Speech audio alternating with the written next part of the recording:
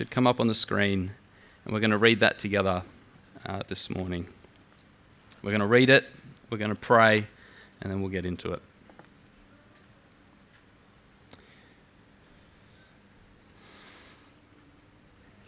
Psalm 110.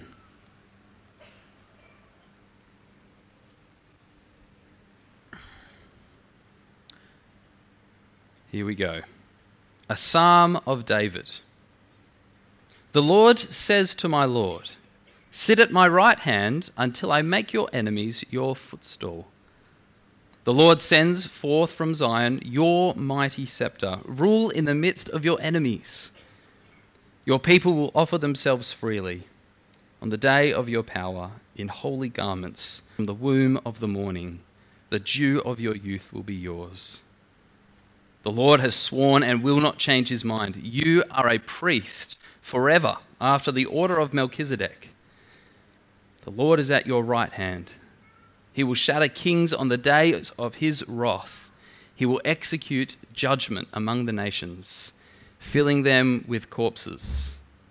He will shatter chiefs over the wide earth. He will drink from the brook by the way. Therefore he will lift up his head. Let's pray. Our Lord Jesus, you have loved us everlastingly, unchangeably. May we love you as we are loved. You have given yourself for us. May we give ourselves to you. You have died for us. May we live for you in every moment of our time, in every movement of our minds, in every pulse of our hearts. May we never dally with the world and its allurements, but walk by your side, listen to your voice, be clothed with your graces, and adorned with your righteousness. Amen.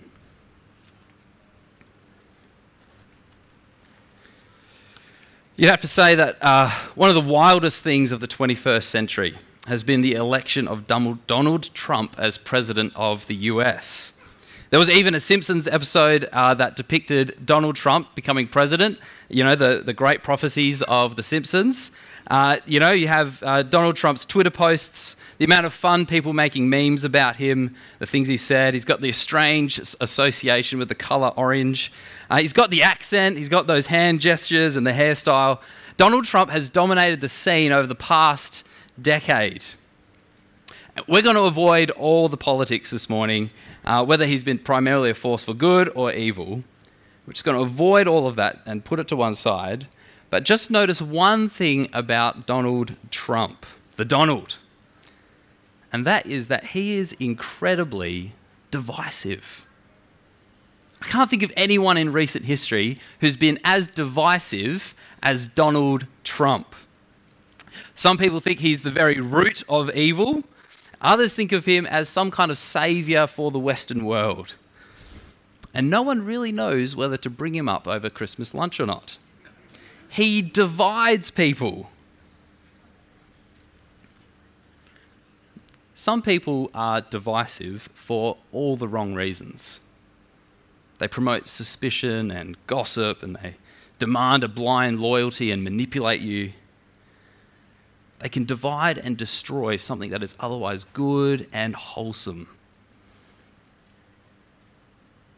But then there are people who are divisive precisely because they are good. Their goodness acts as a spotlight on what is wicked. They set things right when people have become comfortable with things, taking shortcuts, compromise, and corruption. Psalm 110 presents a figure who is utterly divisive. There's no fence sitters. There's no middle ground. You will notice in the psalm those who give themselves freely to this figure, people ready to give up everything in service of their cause. And then on the other hand, it speaks of his enemies. those who are completely opposed to him. It knows nothing of a middle ground. Psalm 110 speaks of a ruler, a powerful king, a warrior. And it's the promise given to David, the author of this psalm, the promise, no doubt, that's in his heart and mind as he writes this psalm. And it's a promise that's found in 2 Samuel 7. It says these words. This is God speaking to David through the prophet Nathan, and he says this: "When your days are fulfilled and you lie down with your fathers, when David dies, I will raise up your offspring after you, who shall come from your body, and I will establish his kingdom. He shall build a house for my name, and I will establish the throne of his kingdom forever. I will be to him a father, and he shall be to me a son." So God promises to establish the kingdom of David's offspring, someone who comes from the line of his children and his children's children and so on. He will establish his kingdom, and he will establish it forever. And Psalm 110 is a meditation on that promise. So, knowing this promise, knowing that this promise is in the background, that a descendant from David, his offspring, would reign as a king forever, here's the shocking surprise of Psalm 110. The thing that would have yanked its original hearers out of autopilot. The psalm speaks of this future king as David's Lord. It's not of his son, not of his offspring or his descendant, but of David's Lord.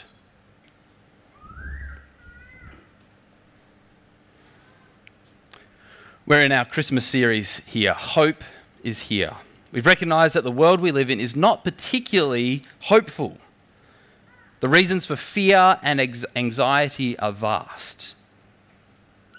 While at the same time, hope is one of those needs of the human soul. Without it, the human soul shrivels and becomes cynical. But with it, people thrive and are full of joy.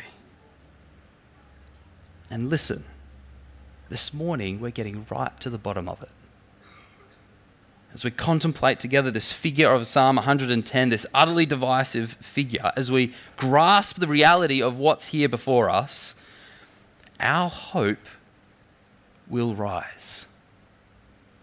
We will find hope for our souls. And so our hearts will be filled with joy. To get us there, we need to see three things. The first one, the rule of David's Lord. The second one, the priesthood of David's Lord. And lastly, the hope of David's Lord. To start, the rule of David's Lord. The boundaries of the realm of this Lord's rule are worldwide. I wonder if you noticed that in the psalm as it was read. Verse 6 mentions the nations and the whole earth, the wide earth, presented here as a king not only of Israel, the nation of his birth, but the whole earth. Verse 1 tells us that he's seated at the right hand of the Lord in heaven. Seems now is as good a time as any. There are two lords referred to in this psalm, and they're both there mentioned in the first line of the psalm. One is written normally, and it's a word used to describe a position of authority. It's a master. Think of a master of a household who has people who he manages and directs. Then the other is written in all caps. It's not just for emphasis, and it's not just the writer telling you to speak louder when you read those words. It's actually a technical word used throughout the Old Testament. It's actually referring to the personal name of the Almighty God, creator of heaven and earth, but particularly as the God who has revealed himself personally to the nation of Israel. It's a word that's used to translate the Hebrew word Yahweh. So this Lord, this master of David, is seated in closest proximity to Yahweh. Now look at verse 2. The Lord, Yahweh, sends forth from Zion, Zion being the very place where Yahweh exists, the holy mountain, the holy city where God reigns. The creator of heaven and earth, the redeeming God of Israel, sends forth from Zion your mighty scepter. The mighty scepter being the symbol of rule and dominion, the instrument of kingly rule and dominion. So let's try and pull this together here, because that's really important. This is the rule of the Almighty God, Yahweh, reigning in Zion, sending forth your mighty scepter. Sending forth the reign of David's Lord. So here's a fun question. Whose rule is it? Is it God's rule or is it David's Lord's rule? To put it another way, is it a divine rule or is it a human rule? And here's the point. The rule of David's Lord, this human king who God promised would be the descendant of David, is a divine ruler. David's Lord holds the mighty scepter of divine power and rule. Yes, he's a human ruler, he's a descendant of David, but he's also somehow divine in his rule.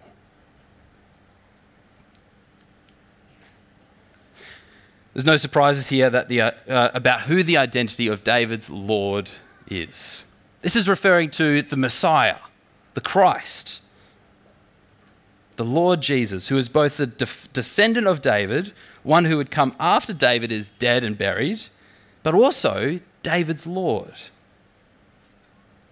Jesus himself in the Gospel of Mark would quote Psalm 110 to describe himself.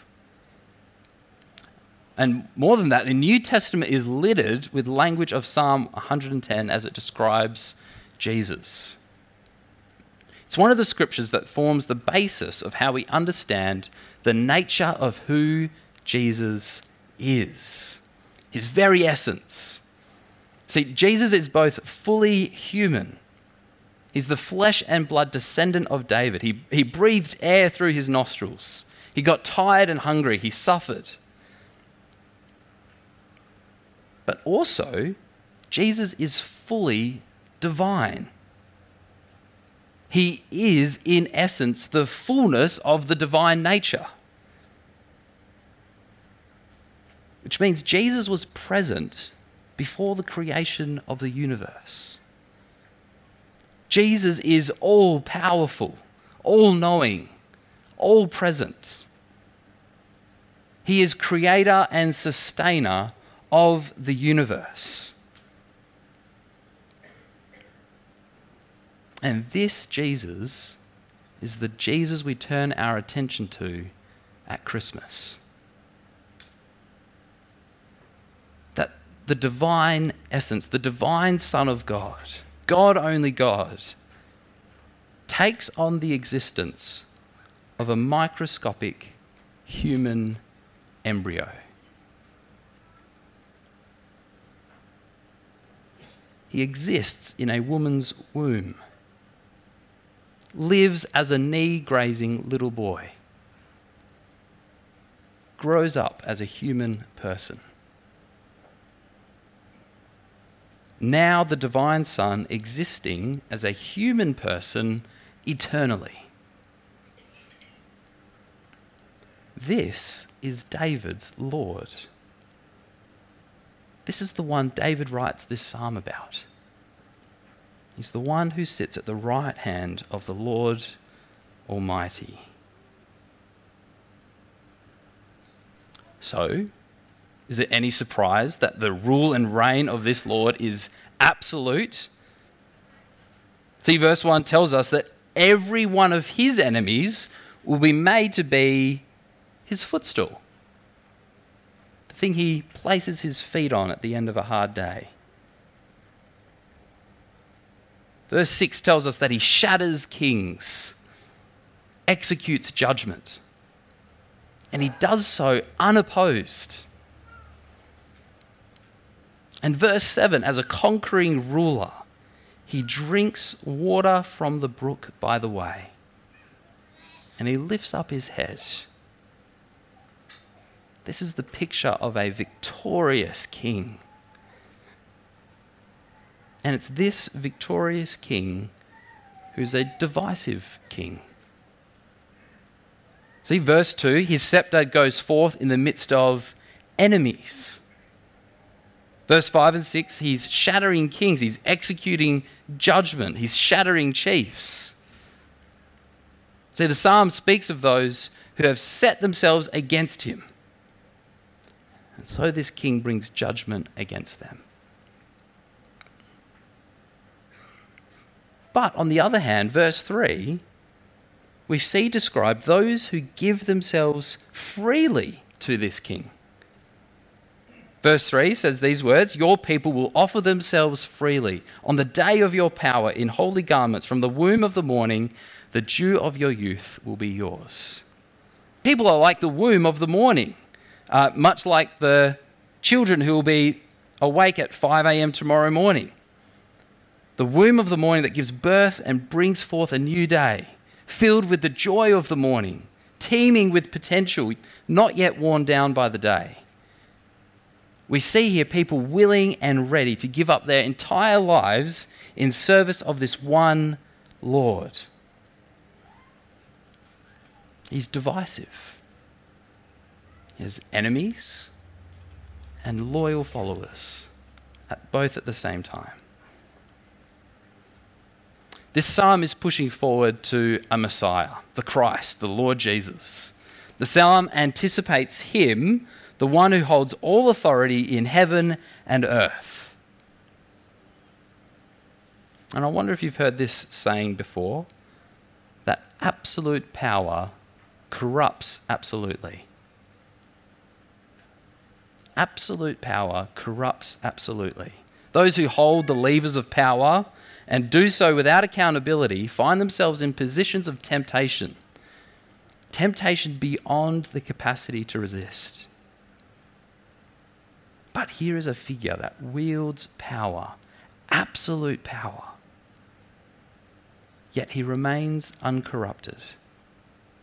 He is absolutely good. And so this is Christmas.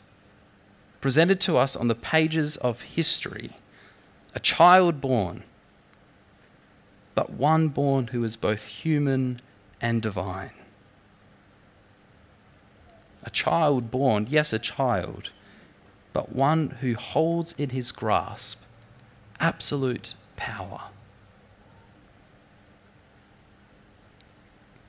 This is the rule of David's Lord.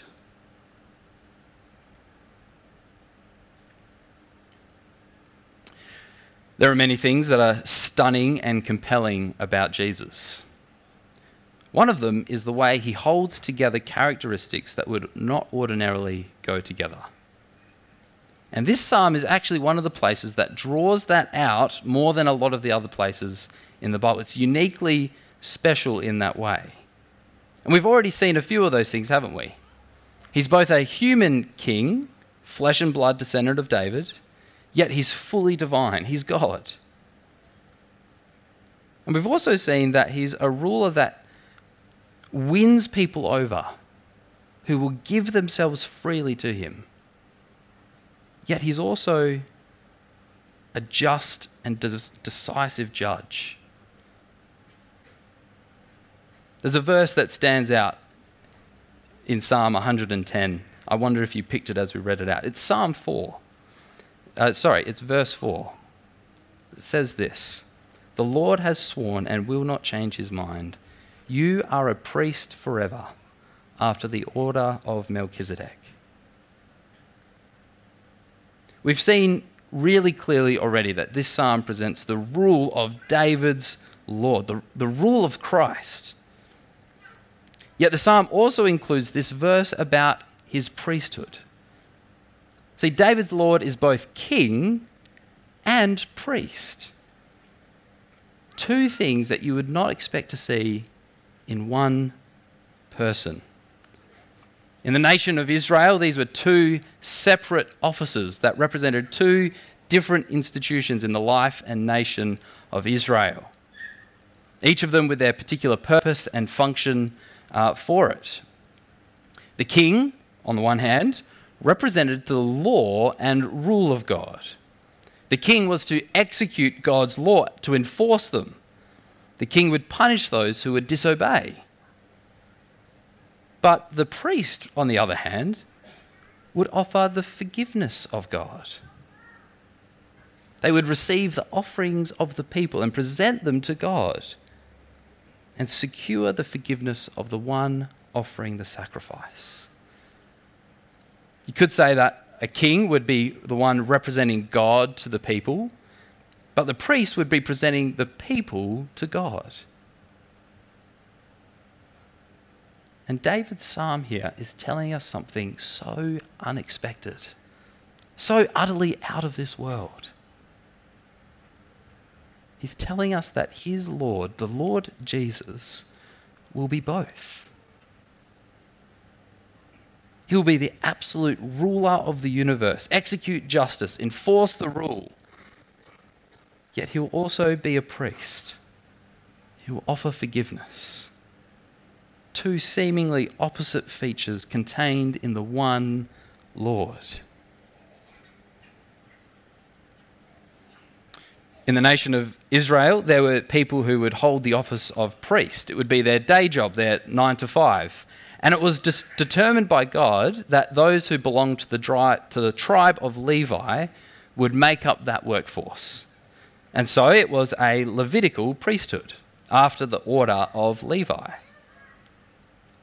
But David's Lord in Psalm 110, look at the end of verse 4 there, is a priest after the order of Melchizedek.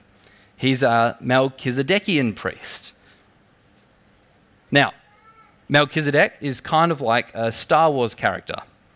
If someone asked me to list out all the characters I can remember from Star Wars, I reckon I'd struggle once I get to about the 4 or 5 mark. There's Anakin Skywalker, Darth Vader, Obi-Wan Kenobi, Yoda, and then I run dry after that.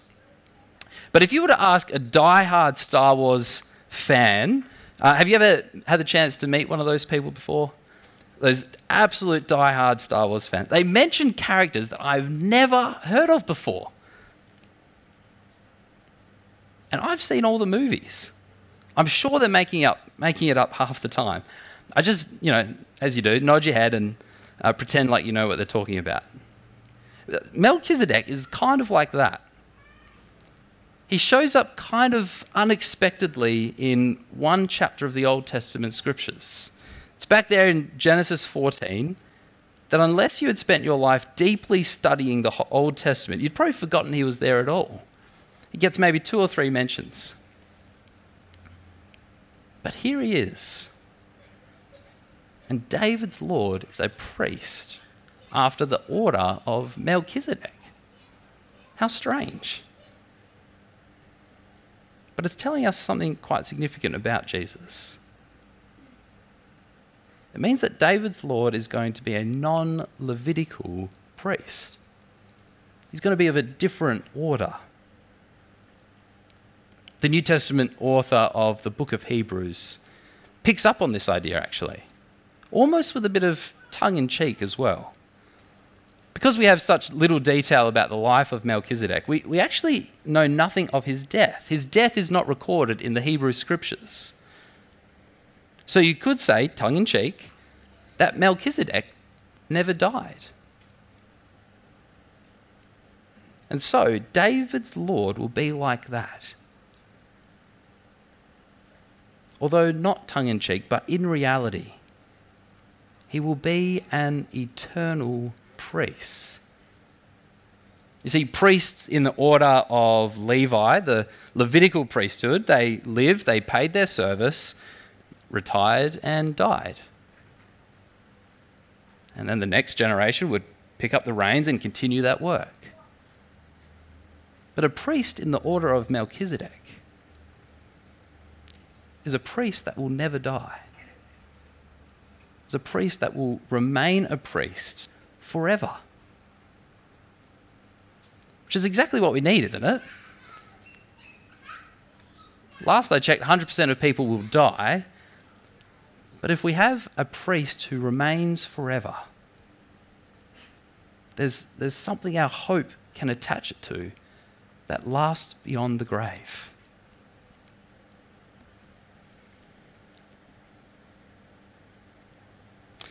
But as best as I can understand this psalm, there's actually something more significant about this priest. And it has to do with his geography, actually. See, the Levitical priests, the other thing about them was that geographically they were located in Israel on the ground at the temple. Where's this priest located? Where's David's Lord located? Well, verse 1, he's located the right hand of God. Here's a priest who will bring his people, clothed in garments of holiness, right into the very presence of God. Right to his very presence, to his right hand. Here is something so completely and utterly compelling about Jesus, according to this psalm. He's the king. He is the rule of God. And he will execute justice, he will rule and will right wrong and judge his enemies. And as sinners, we ought not think that we can approach him. Yet he's a priest. He wants to draw us in. He wants us near. And what was the sacrifice he gave for us to do that? Was it a lamb that he brought to the temple on our behalf? Was it our record of righteous living, the moral standards that we've kept? No, Jesus gave himself. Jesus gave himself up as the sacrifice on our behalf. He is both priest and sacrifice at the same time. He willingly went to his death. And in his death, he took on himself the wrath and judgment reserved for sinners. And having paid the price, we can draw near to him. And he can bring us right into the presence of God.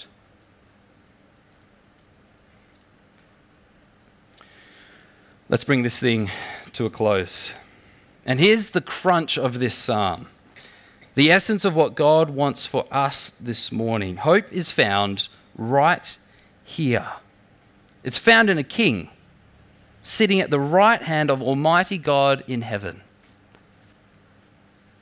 And it's found in a priest who has done everything we need, everything necessary to bring us near, to make us his own. This is the hope a weary and anxious and fearful world needs.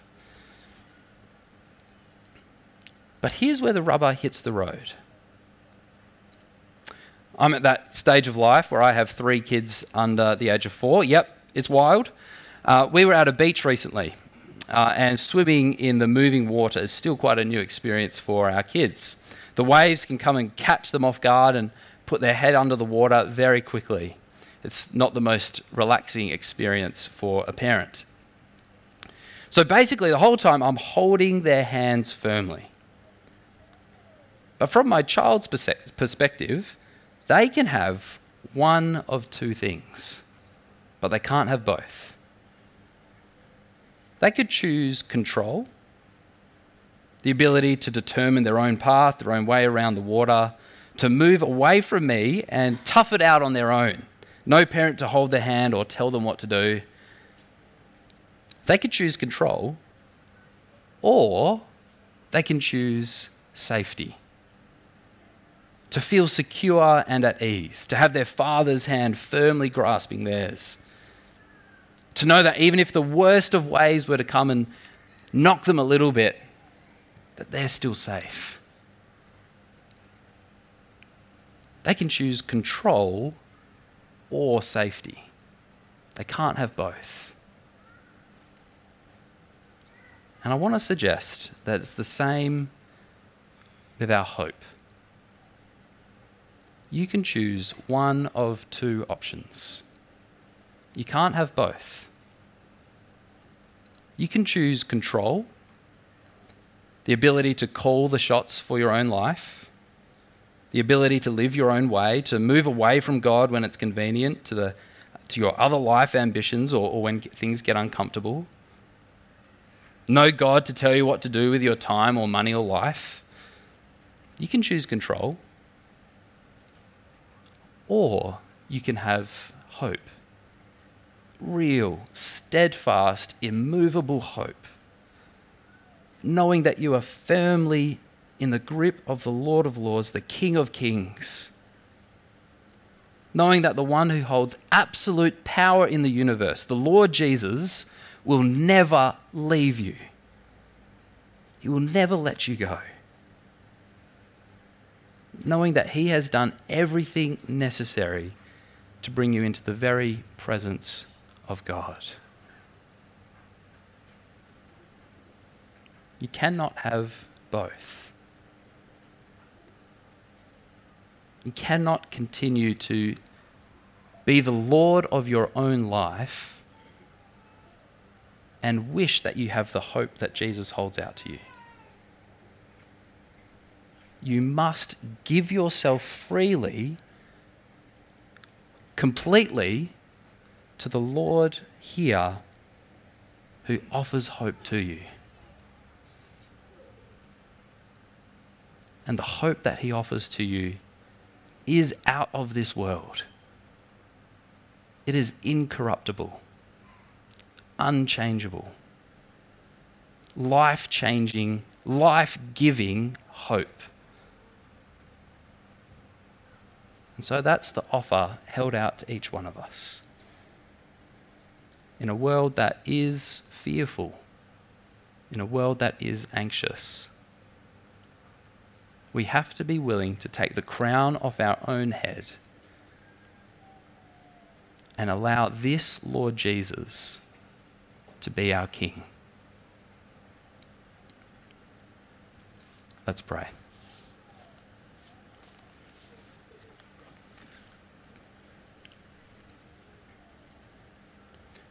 Our Lord Jesus, you have loved us everlastingly, unchangeably. May we love you as we are loved. You have given yourself for us. May we give ourselves to you. You have died for us. May we live for you. In every moment of our time, in every movement of our minds, in every pulse of our hearts. May we never dally with the world and its allurements, but walk by your side. Listen to your voice. Be clothed with your graces and adorned with your righteousness. Amen.